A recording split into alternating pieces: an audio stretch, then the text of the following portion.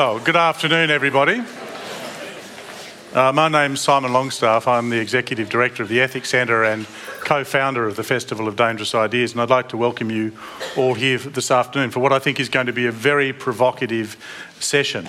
Before we proceed, I'd like to acknowledge the Gadigal people of the Eora Nation on whose land we meet, and to pay my own respects to any people here and to their elders past and present. I could just ask you, if you could, to turn your mobile phones onto silent. If you're going to tweet, it's #FODI. And there will be an opportunity both for questions for about 20 minutes, which are 2 points just either side here, where you can come to the microphone and ask your questions of Helen Raiser. And then after the session, she will be doing book signings out in the foyer if you'd like to get a copy of her best-selling book. Now, I should also say that in the first act of danger tonight, I should mention today, Helen is legally blind and wearing 5-inch heels. So just getting up here from backstage in the Opera House is dangerous enough. But for most of the 1990s, Helen Raiser could be heard blabbing on ABC's youth network, Triple J. And while the national broadcaster still occasionally permits her to talk in exchange for money, she's now chiefly engaged in the work of writing on social and cultural matters. She works with Crikey, the Saturday paper, and a range of publications who permit her to say terrible things, which I think she's going to do today. Her 5th book, A Short History of Stupid, remains a bestseller and was recently shortlisted for the New South Wales State Library's inaugural Russell Prize. We're living in pretty touchy times at the moment, and particularly when you think just in the last week about the immense reaction to those terrible images that were published of that child lying dead on a beach in Turkey. The natural reaction, I think, is to respond with compassion. Helen's topic today is against compassion. Would you please welcome her to the stage?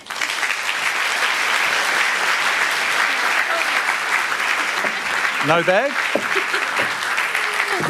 It's a potential work and safety disaster. Okay, I'm going to be tediously honest here and tell you that I'm a little bit nervous, and not just because I forgot to pack my shapewear. So there's no spandex between you and the contours of my gut. A gut, by the way, which is full of overpriced artisanal bread, which apparently is the only kind of bread you can buy in central Sydney. And I'm also a bit nervous, not just because I feel that me being here in the company of Dr. Simon is some sort of clerical oversight, and that FODI actually wanted to book an actual grown-up who was called something like Helga Raisin. But they emailed me by some sort of alphabetical accident, and they were too polite, because they are quite polite for dangerous people, to correct their mistake when I said, "Oh, yes, God, yes." Finally, I'm legitimised. So I'm nervous about these things. I do absolutely know that I'm an imposter here, and I absolutely wish that I'd remembered my Spanx. But I'm also nervous because I know that to say, particularly this week, what I'm about to say, which is that some of your most passionate and noble and deep and completely legitimate feelings may not be very useful, is a fairly unpopular position. And if I become more unpopular as a result of saying this unpopular thing, then I'll never be able to afford to replace my shapewear, which, despite the claims made by its manufacturers, does need occasional replacement, particularly after sustained abuse of bread. So if you don't enjoy this inquiry and this injury to your feelings, please remember that the person that hurt you is called Helga Raisin. Helen Raiser is actually a lovely, caring, compassionate lady who probably deserves a gift certificate for some high-end shapewear, particularly for when she's been eating too much bread. So anyway, between mouthfuls of bread and nervousness, I was trying to think of a way to both trash your feelings and not actually hurt them at the same time, which is, of course, impossible. So I thought what I'd do is settle instead in starting from a point on which we can probably agree, and this is all to delay sight of my big, ugly, fat point, which will be visible in a few moments from now. So I'm looking, in other words, for a sort of an intellectual Spanx to wriggle out of. And I probably haven't found it, but here goes. Here's the Spanx. So we can probably all agree on this. You all know that this is an age where we give abnormally medical names and sometimes fairly extreme medical treatment to some fairly usual human problems. So this is not to dispute that some of these medical names are quite handy and might often quite point to something real, but it is to say that medical names for everyday things can cause a bit of a muddle. Like, you know, when you say just people who are quite reasonably sad because a terrible thing happened to them become depressed, or people who are bored because a really boring thing happened to them have ADHD, or people who are full of bread because they crammed their own nervous fat faces with it all morning are gluten intolerant. That's a thing. They're gluten intolerant, or they've got BED, binge eating disorder, which is a thing, apparently. It's a real thing, BED. And it's in the new revision of the Diagnostic and Statistical Manual of Mental Disorders. And if you look it up, what happens if you eat past the point where you feel full once a week, you don't just have a pizza loyalty card, what you actually have is a disease. So this is what the system of what they call medicalisation brings us. It takes quite understandable biological or psychological or social responses into an institutional understanding. And this sort of stuff, you know, these big names for everyday things is not just applied by health professionals, but by large numbers of us. We're not just full of bread, but we're gluten intolerant. A child doesn't just have a perfectly reasonable revulsion for school, which is a horrible fucking place, but has sensory processing disorder. I'm sure it's a real thing if your child's got it. That was Helga Raisin saying that mean thing. We don't just like to have sex with lots of different people, but we're love addicts. So usual things that we could probably explain by recourse to basic biology or logic or our flaws or the flaws of the world, they acquire this medical dimension. And this can be quite funny when you hear nice white middle-class persons, a group very well represented here, including my foul self. So I talk about that, you know, they have dissociative online shopping disorder or something like that.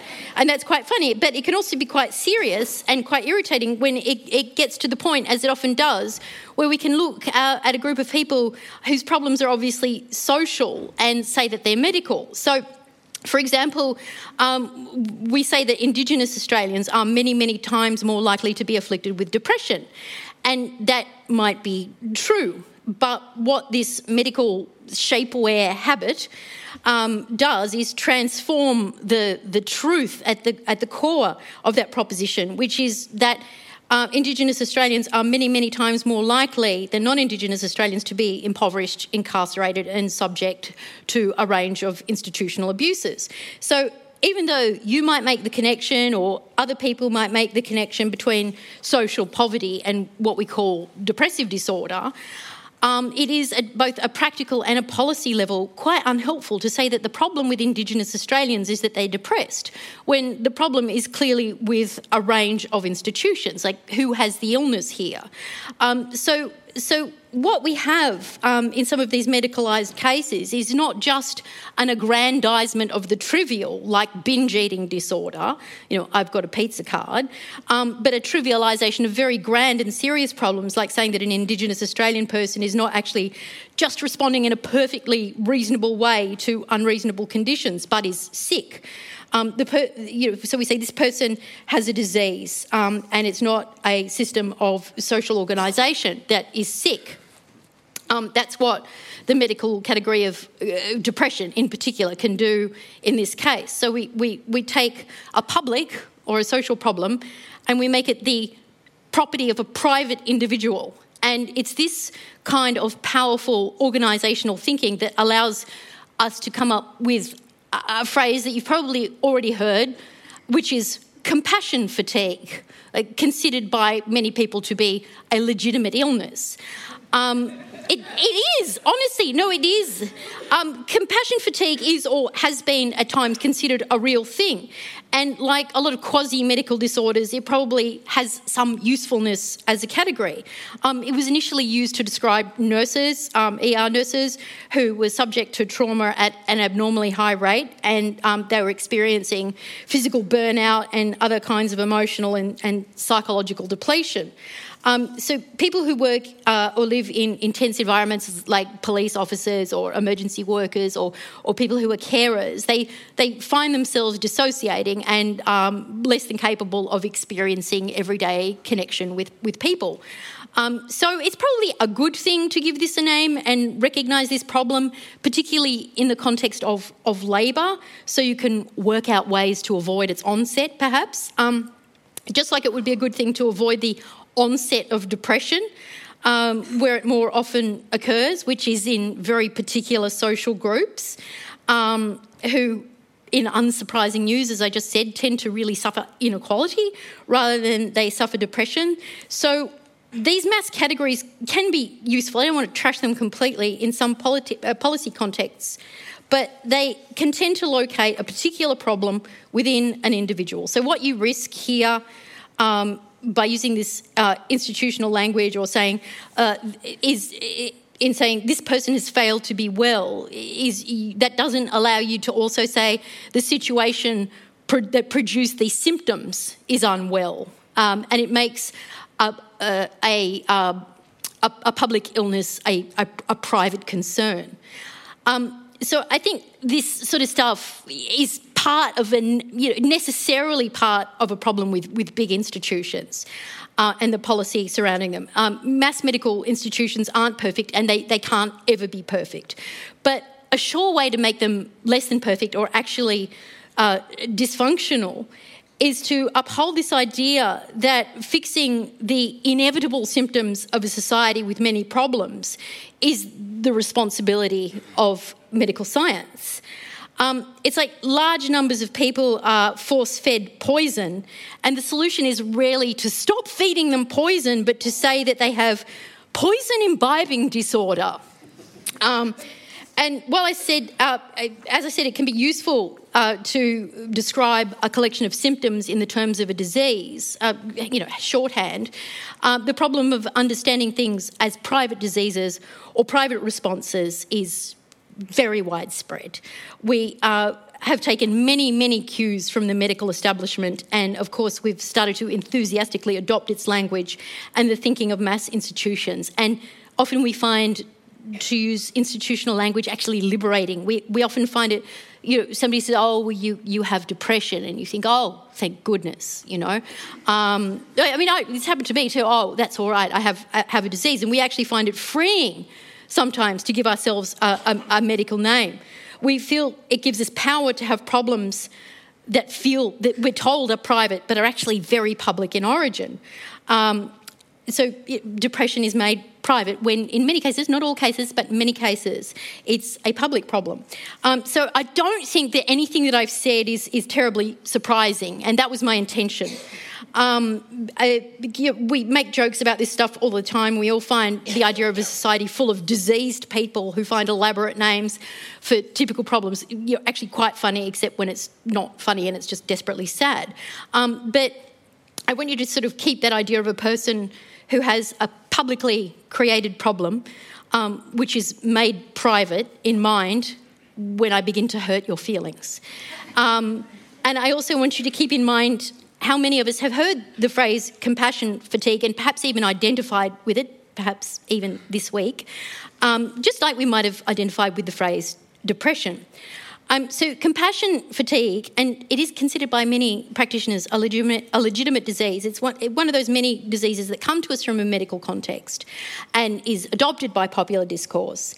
And yes, it may describe a real set of symptoms. I'm not saying that it's not useful, especially in a medical context. And I'm not even saying that it's not useful in a global communications context, which is where the idea really became popularised, because people really are genuinely traumatised by things that they see via media.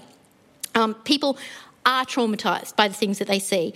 And even if these are not directly seen in an emergency room and we're exposed to them via television or the internet, the sense of desperation we feel, which may be followed by an emotional shutdown, is actually real. That's real. Your feelings are real. They're stupid, but they're real. So it's a thing that really, really happens. It happens to all of us, even happens to me, and I'm part Vulcan. And what this might do in our own lives is make us less productive at work. Oh, God, no. But what people will also say is that compassion fatigue will make us less productive as meaningful private citizens. Compassion fatigue is actually considered a real problem. So whether you're talking about compassion fatigue, which is a flowery, diseasified way that suggests that you did have compassion but it was taken from you, or what some writers are now calling narcissism, which means that you might never have had compassion in the first place, the absence of compassion in the individual is seen as a real problem. And there are some thinkers like Anne Mann, whose book The Life of I is good, even though there's a few problems I have with, but I'm in the business of finding problems. And she was advancing a more complex view and saying that compassion was actually taken from us by contemporary life. So even though people like the very scholarly, very, very bright Mann are still diagnosing a disease, narcissism, not compassion fatigue, basically the same thing, she was at least saying that the disease has social origins. And we've all heard this sort of thing, or maybe even thought or spoken this sort of thing, like contemporary life makes us very selfish, So I think there is obviously a good argument to make that contemporary life does make us selfish. And I agree with Mann's idea that narcissism is a necessary byproduct of growth capitalism. And that to believe that you are special and the master of your own destiny and that anyone who has less than you is undeserving is what is going to happen when we participate in the terms of this economic base. This is all, pretty unchallenging stuff for your average socialist. I hope there's some of us here this afternoon, or even you wussy progressive liberals. We could probably all agree that the conditions of production make us into particular kinds of people. The nature of exchange determines our character. The character of the market becomes our character. It has to be to allow the market to survive. So I believe that we do, and a Marxist would probably believe that we do too, have compassion fatigue or narcissism or whatever you want to call this individually focused thing that we have. But what I don't believe is that the restoration of that compassion, like we ever had any, is the answer. Because if what we call a lack of compassion is the result of the relations produced by the economic base, then we don't fix anything until we fix the base.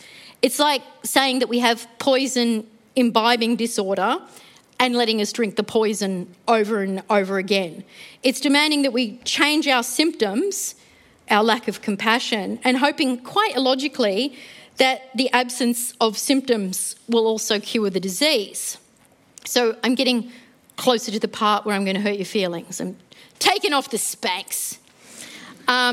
It is very, very, very usual for people to say that the biggest problem in the world is that people just don't care. I see calls for compassion all the time on my Facebook feed.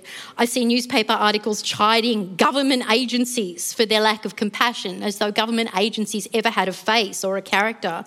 I see President Obama twice already this year at the UN had a little break on dropping drones on kiddies in the Yemen and said that compassion was needed. And why have a UN then if all you need is compassion?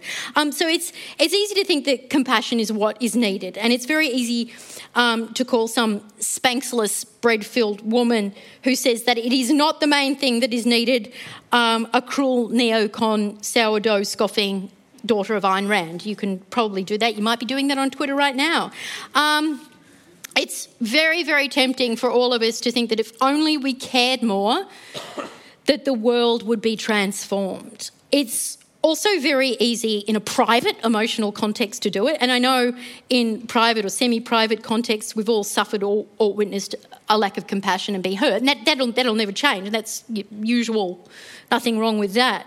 And then we sort of extrude that private experience and we transpose it on the public realm. And we think, if only there was more compassion, then that terrible thing over there, over the other side of the world that I saw on the Guardian website would not happen if only we had more compassion.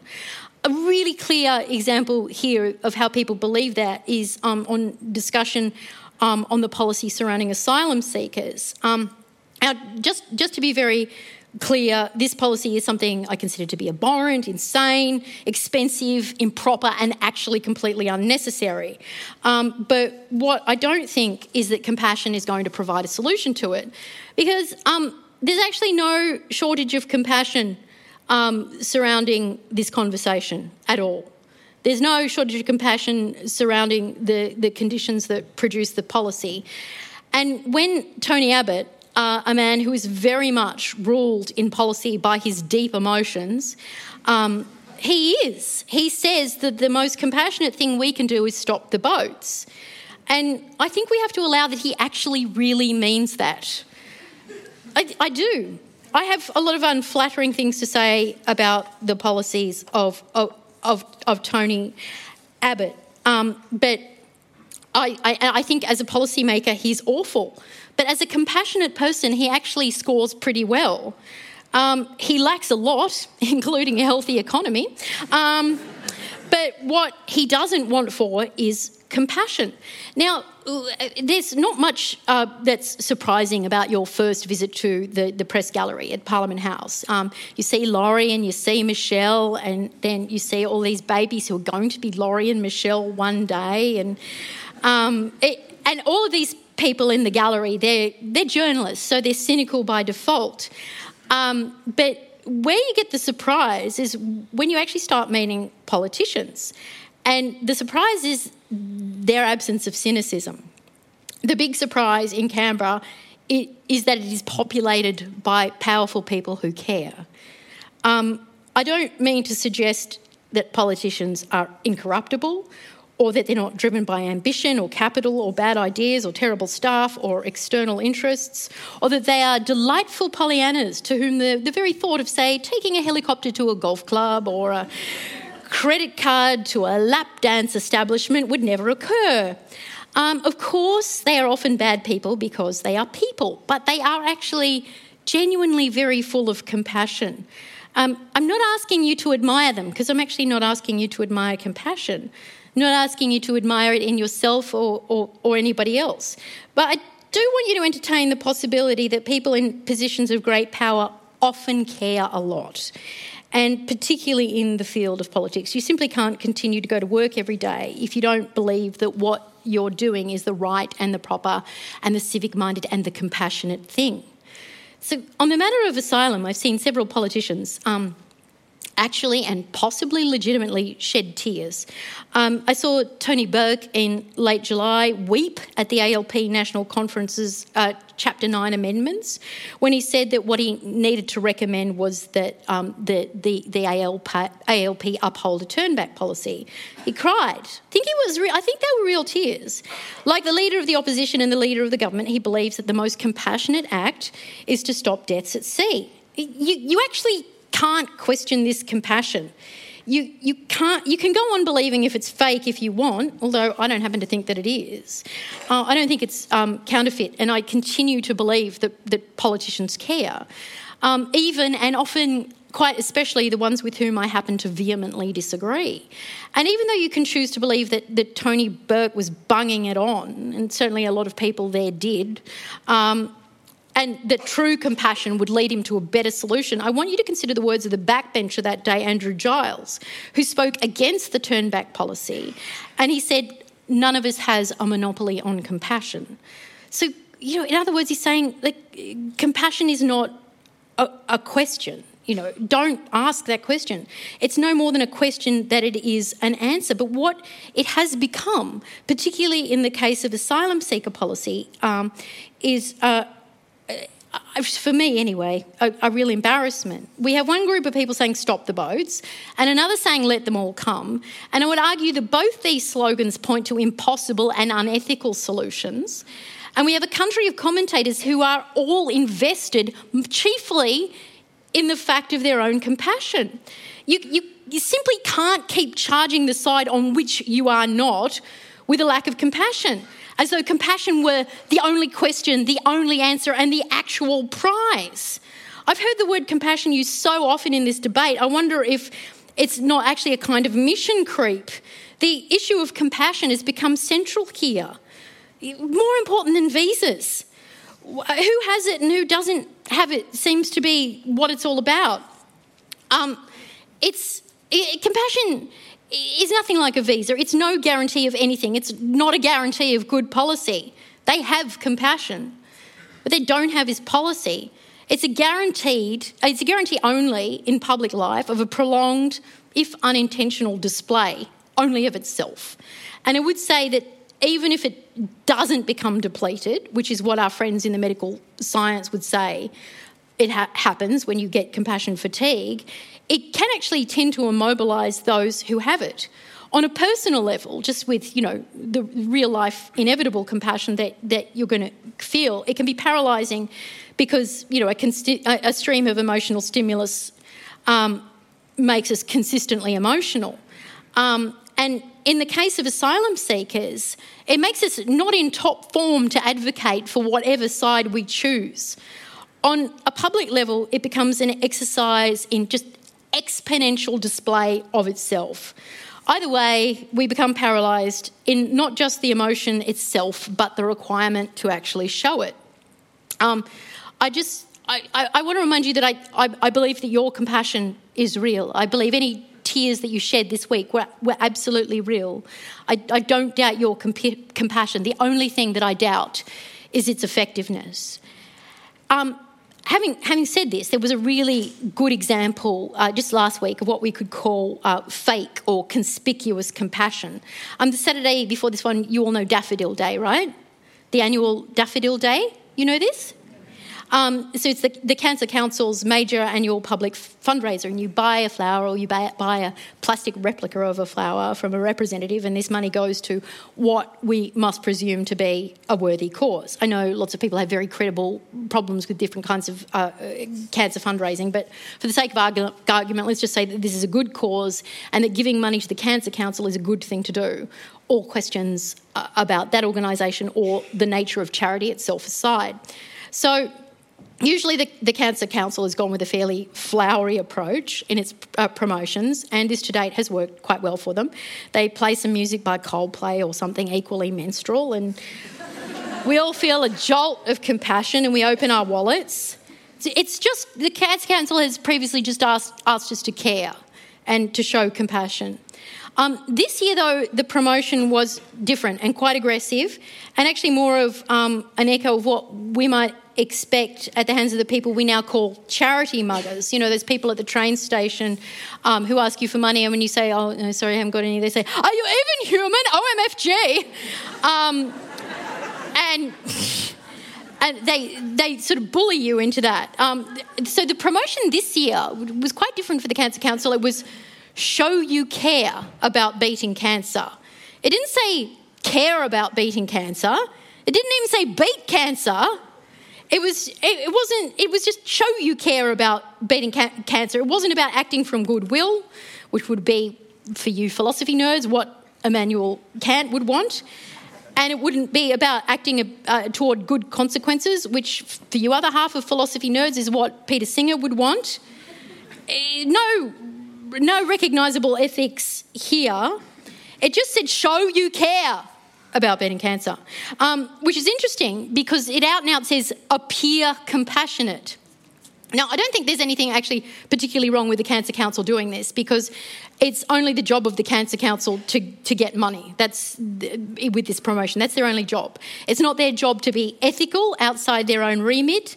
And if their advertising advisor says that this works, then that's okay. It's only their job to get my money. It's not their job to babysit my ethics. It's the job for Peter and Emmanuel. What's interesting here is that it indicates that compassion is now something that we know we need to display. It is something that actually has a value.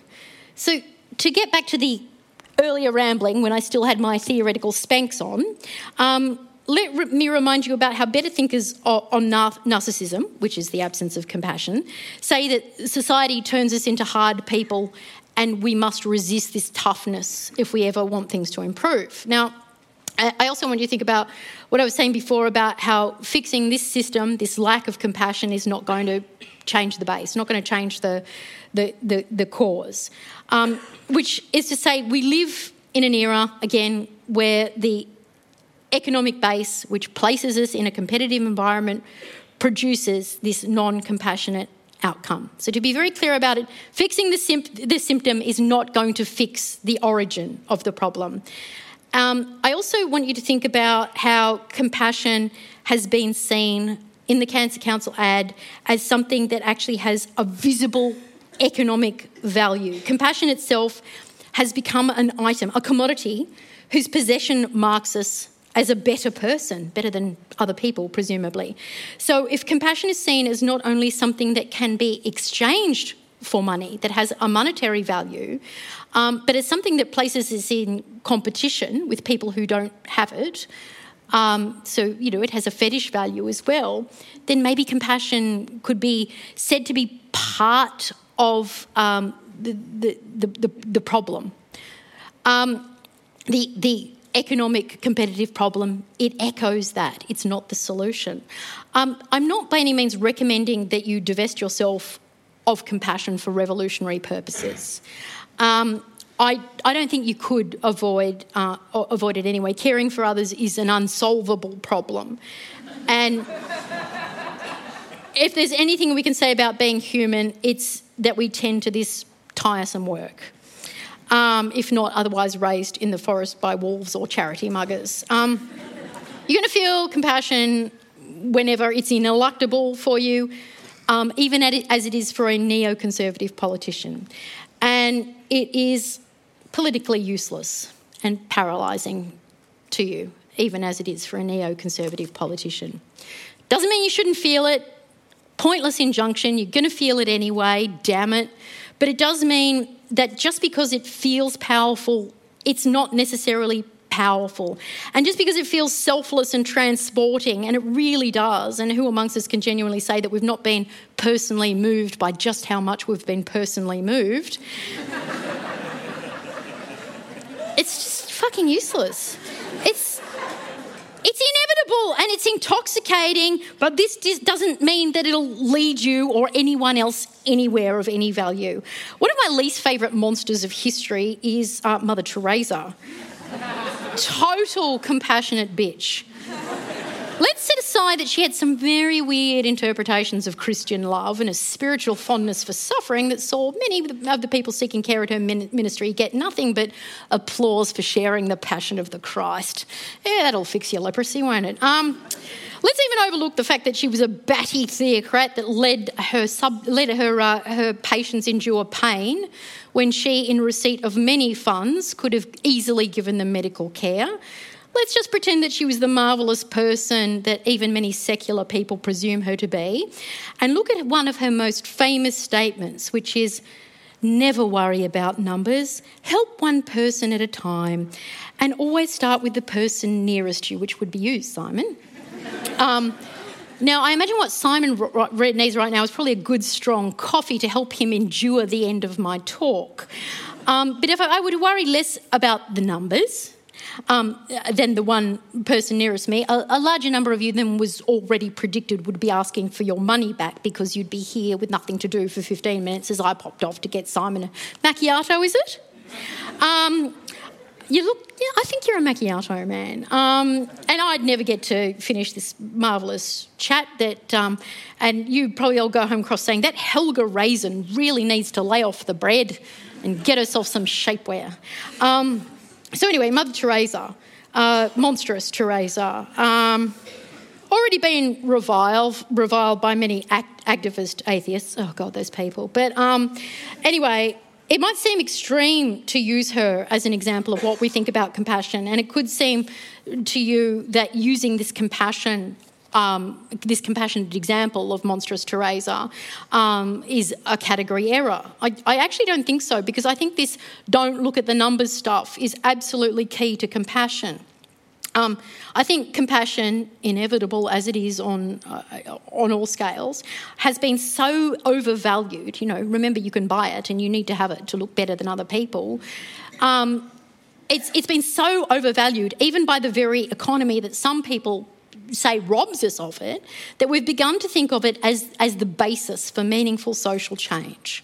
The terrible thing about wonderful compassion is that it demands an object. It demands a photograph of a drowning child, or the sight of a suffering person, or the thought of death endured by cancer or by negligent nuns.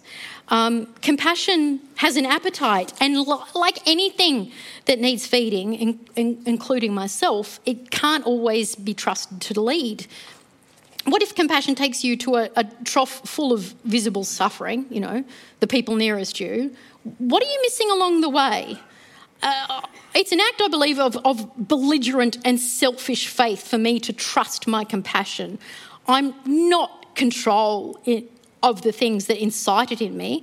And what do I miss when I'm led by my snout to the juiciest morsel of sadness? Do I miss the fact that the clothes on my back were made by Bangladeshi textile workers and wrapped by UK packers from materials exchanged for petrodollars that reassert the power of the US hegemon that prompts death and confusion in Syria and ends up drowning small children? Do I remember that my smartphone, whose map function is leading me to what I'm sure is the true source of compassion, was made in a Chinese labour camp by people who haven't seen their family in months or slept in days, but are doing a lot better than the people in Central Africa or Indonesia who mine the elements in my phone that get me to my compassionate date on time? And if I stop to bear all of this compassionate weight and manage not to become an object for somebody else's, because by now I'm on a fucking Zoloft drip feed, could I possibly make myself feel better by knowing that the company that made this phone, which, let's be honest, is full of about 17 other people's blood, has a human rights division? Oh, they do. It's currently promoting same-sex marriage rights. Should I feel compassion for those people who are currently unable to convince the state to give them a certificate and legitimacy? And if I do, am I forgetting the real victims of homophobia here?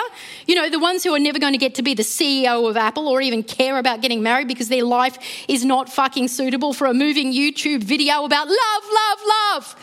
What about the rent boys? What about the people for whom things can't get better? What about all the places in the world where hope is a long, long way from ever being restored? Do I just count on my compassion to lead me there?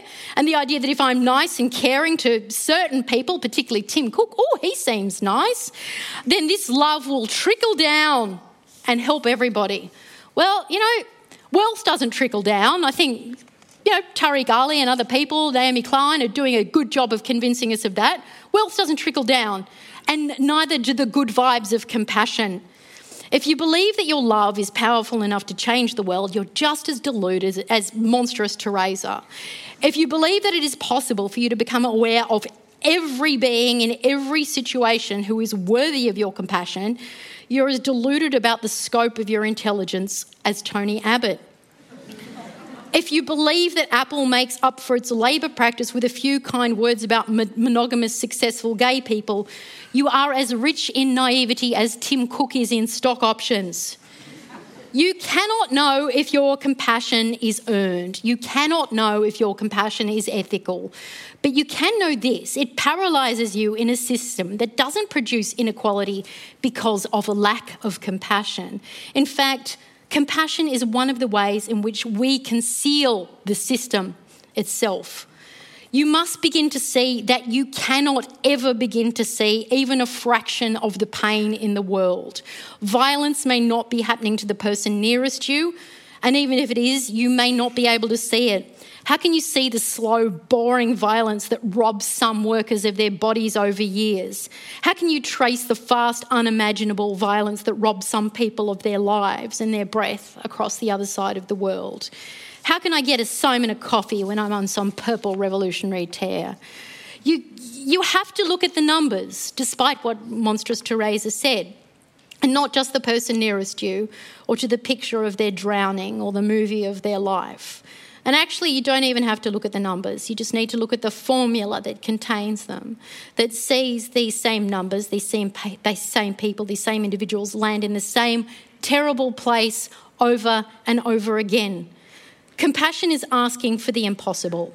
It asks us for capitalism with a human face. We can keep demanding this false and moral appearance from a bunch of numbers. That's all capitalism is. We can ask capital to civilise itself and put itself into some lovely space. But capitalism is not listening because it can't hear you. You can't implore a formula to do something, and you can't expect compassion to be half as good at transformation as a new set of equations. Brothers and sisters, thank you very much.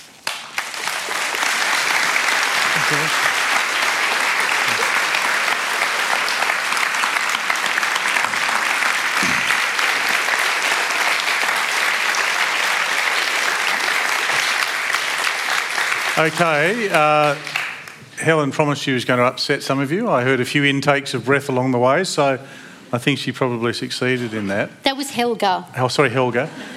There's an opportunity to come down to the microphones here and there if you want to ask a question of Helga. But I'm going to start off while people gather their thoughts.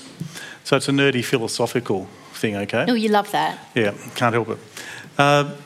You mentioned Immanuel Kant, you mentioned Peter Singer, but you've also left out somebody who might have been mentioned, which is Adam Smith. Oh, God. No, before... Oh, no. Yes, oh, yes. That book on morals he wrote? Yes, The Theory of Moral Sentiment. Oh, it's awful. Right. Well, that's why we're in the shit we're in. Okay. So he and David Hume both believed that the spring to doing anything is not reason, but it starts with emotion or sentiment. In the case of Smith, it was sympathy and reciprocity. In Hume, he has the general notion of sentiment. So just at a philosophical level at the start, let's accept all of the arguments that you make, that there's a system out there, that it distracts us from seeing the way it operates and its effects upon us. But what would you think about the argument that they would make, that if we're going to do anything about it, be driven to any kind of action, it'll have to be because we feel something first. Sure. I mean, I understand that. I mean, we should say that Immanuel Kant, who is, probably more widely adored and more influential. I mean, not that I agree with his bourgeois liberal philosophy myself, but Immanuel Kant actually says that it doesn't matter if you're compassionate. Like, he actually says that. But then people don't all agree with Kant. But anyway. No. But so I'm just saying. Well, there's other major thinkers who debunk this idea, and there's a lot of thinkers who say compassion is really important. I think Rousseau said it, and what have you. But okay, so you've asked me a nerdy philosophical question. These chaps are writing in what Adam Smith's 18th century, right? Yeah. So it really just boils down. Do you think we're going to change anything if we don't feel? Okay, but look, we don't feel something to drive us to do it? No. I think. And the reason for that is the one that I sort of tried to explain in that. So, Adam Smith and other people writing about morals, and I mean, if you didn't know, Adam Smith didn't just write about the dismal science. He also wrote about morality. These people are writing in the 18th century, and these people are writing long before the time of mass culture. And so, you can talk about pure reason then, and you can talk about compassionate actions because, somebody sort of breaks wind at 10 o'clock in London and you hear about it in Brighton, the next hour. You're living in a very small community of people, and it's not a mass culture. And quite often what we do now, particularly with the images of that little chap, Aylan Kurdi, is people are sort of transposing this small, intimate event and making it very big in a world of 7 billion people and a world of problems now full of unimaginable complexity. There was not unimaginable complexity then, and it was a world that produced people like Adam Smith, who could be a philosopher, who could be an economist, who could be a scientist and know everything and have read everything at that point. An easy way of saying it was, those were much simpler times. But in answer to your ethical question, I think I agree with Nisha on this. If I had $1 for every time I said that. Which is that compassion is very immobilising. The whole question, if you just want to talk purely about ethics, so feeling in general might motivate us, but there's something about compassion in particular that's immobilising, is that? Yeah. Okay, let's get a few people on the floor if there's any, and if not, we can come back to our conversation. Compassion is feeling. We'll come back to that. Okay, yep, over here, your name, please.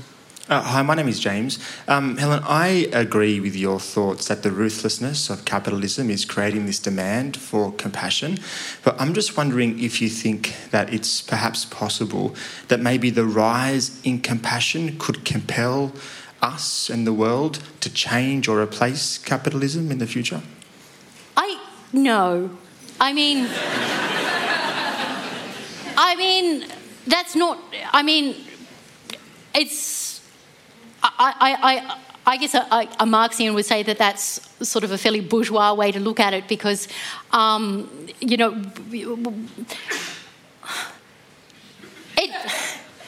sorry, there was a mean thing to say.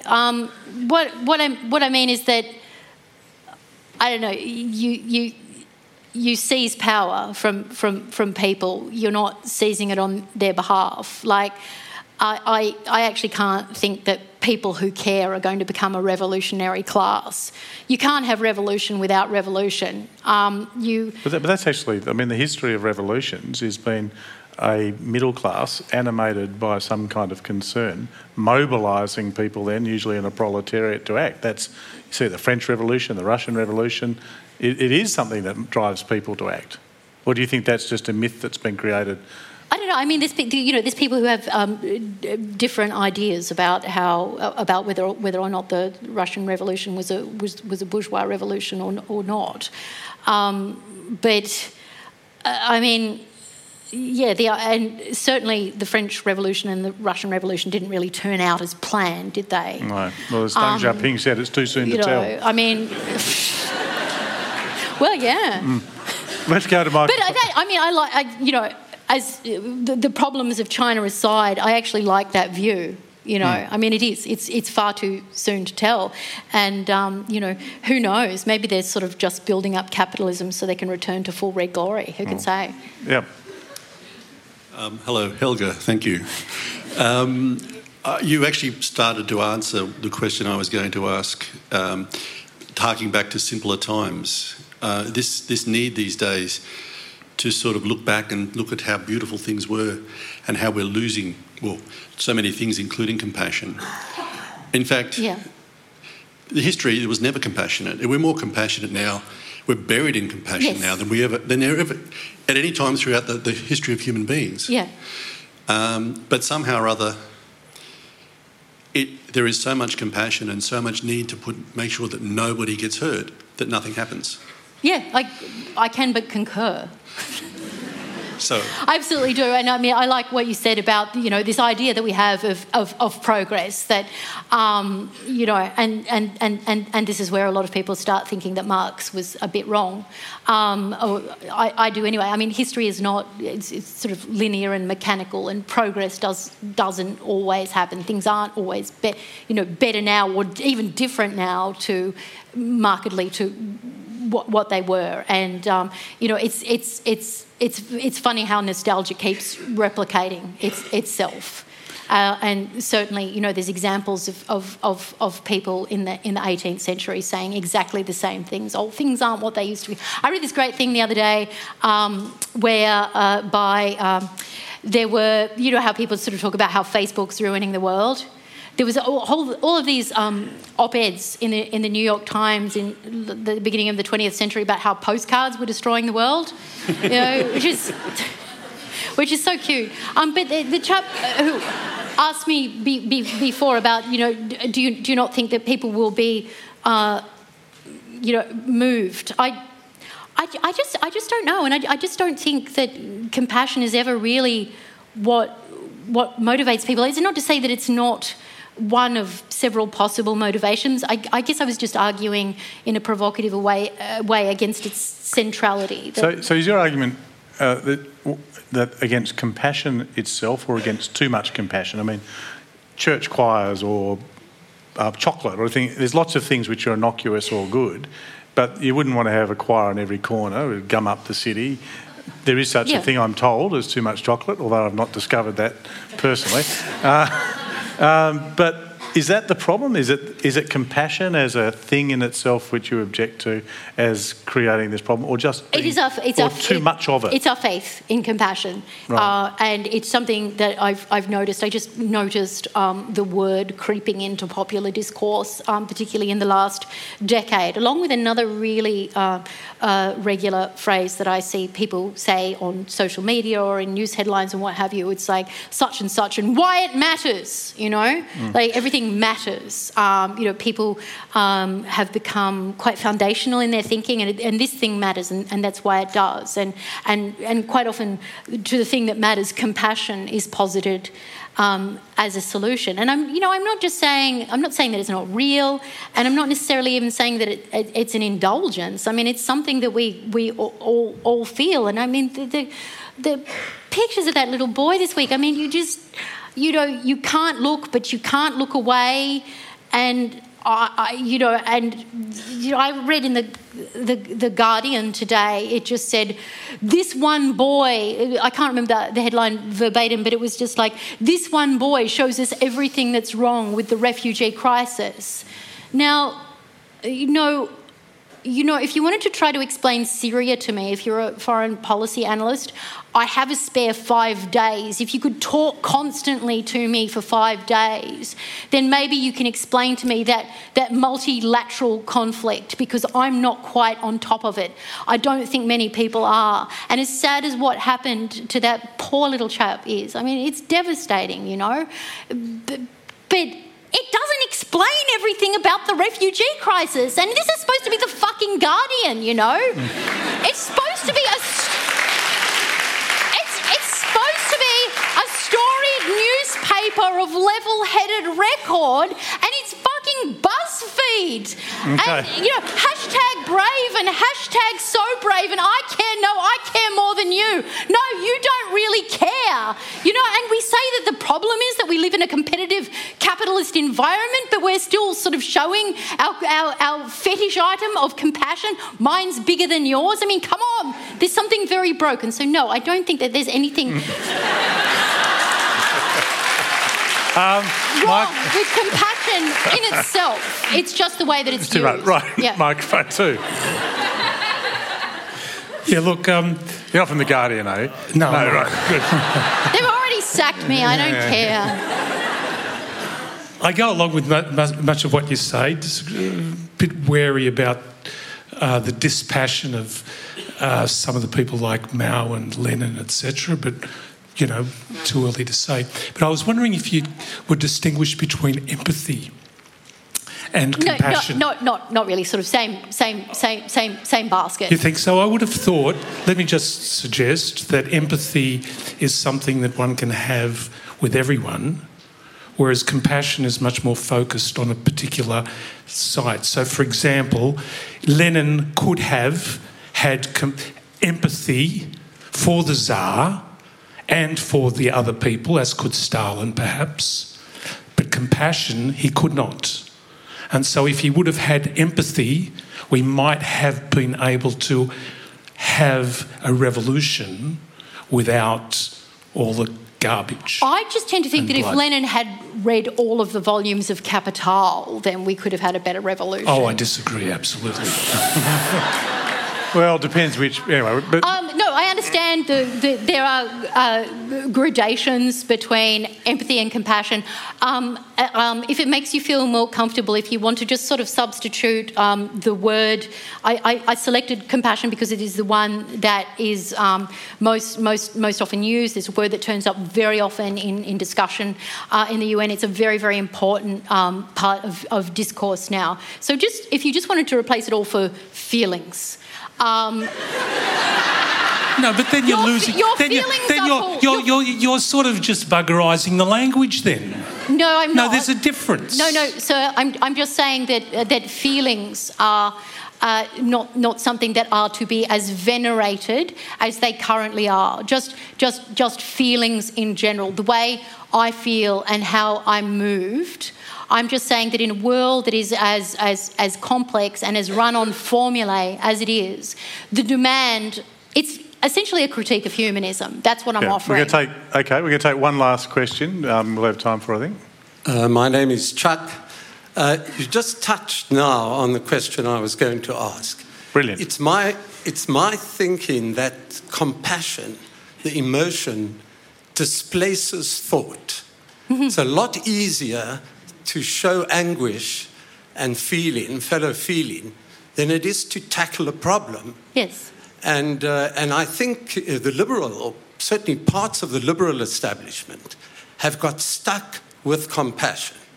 There's no way out. How do we change this world? There's no thought that's been applied. Entre nous, no one else is listening, I think we're fucked. I think it's just like... not a big fan of McLuhan, but what did he say? That great thing about fish and water. I don't know who discovered water, but I can tell you it wasn't a fish. We inhabit the climate of liberalism so utterly that we're unable to see beyond it. We are absolutely sure of our own humanism. This idea of human rights, of rights of our own humanity, we naturalise, as I'm sure you know, we naturalise these ideas. We don't realise that these ideas come to us purely from Western history. And these ideas arose in concert with the very systems that produce the drowned boy. They didn't happen as an accidental byproduct. They didn't happen despite it. They happened along with it.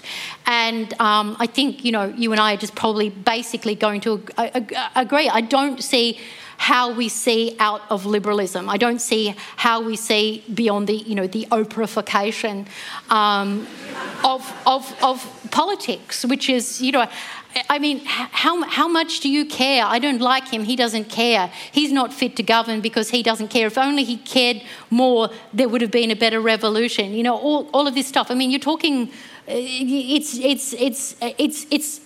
just the disease of liberalism, and I don't know how one thinks beyond it, and I don't know how one, because I'm sure that there are people right now seething, probably just hearing, because a lot of these words are so triggering to people. Compassion and caring, and oh my God, she said this terrible thing, and they're probably now mistaking me from an ultra-conservative, like objectivist, and not the raging pinko that I actually am. Because politics doesn't matter. I mean, people go on and on and on about, there's no difference between left and right anymore. Yeah, because you stopped fucking realising what it was, you stupid, tedious cultural leftists. Okay, we're going to have to take... Who just want to talk... Not that point, but if you can ask really quick questions each, not big comments, or see if we can get a last comment. And I'll really answer quick. with my usual brevity. Yeah, absolutely. One. Why haven't any ladies answered? Okay. No, that wasn't a feminist thing. I just like talking to ladies.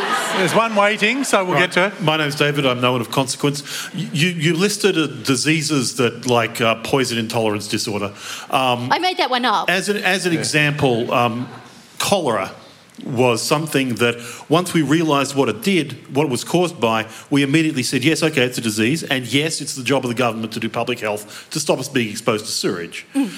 But you're saying poison intolerance disorder doesn't cause us the reverse. Is that because times have changed, or is it because cholera is somehow different to poison intolerance disorder? She only made up poison intolerance thing. I know. Yeah, but the general as an thing. Example Okay, of a class don't answer. Yeah. Okay, but good question. Yeah, okay. He's my boss, I'm sorry. Yeah, He's cross because he hasn't had a coffee. Yeah.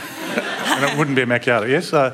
Hi. Yes, my name's Nina. It follows on from the point that you made, which I thought was really interesting, that compassion, there's a problem with compassion because it only targets the symptoms, not what brings it about. That's how I understood it. My question to you is, if compassion doesn't motivate people, what does? Is it anger? Is it morality? Is there anything that can drive people to bring about social change? One of your legendary brief answers, please, Helen. Well, you know, it's usually times of economic instability that motivates people, to be frank. And looks like we're headed there, so viva revolution! Look, now Helen's going to be doing a book signing out there, so if you didn't get an answer to your question, maybe tackle her out there. As usual, I'm going to finish off because I think it's always good to appeal to Plato at the end of these things. You are such an old-fashioned guy. I can't help it. I know. Two horses both need to be running, the will and the emotion, but with reason in the chariot seat. And I don't think that you can have any kind of change if any of those things are missing. You need all three. You've got to have emotion, some of which would be compassion perhaps, will to actually do something, and reason. And I think the insights that were generated there still hold true. But that's my little soapbox rant. On that note, would you please join with me in thanking Helen Rayser? Thanks, Helen. Thank you so much, Dave.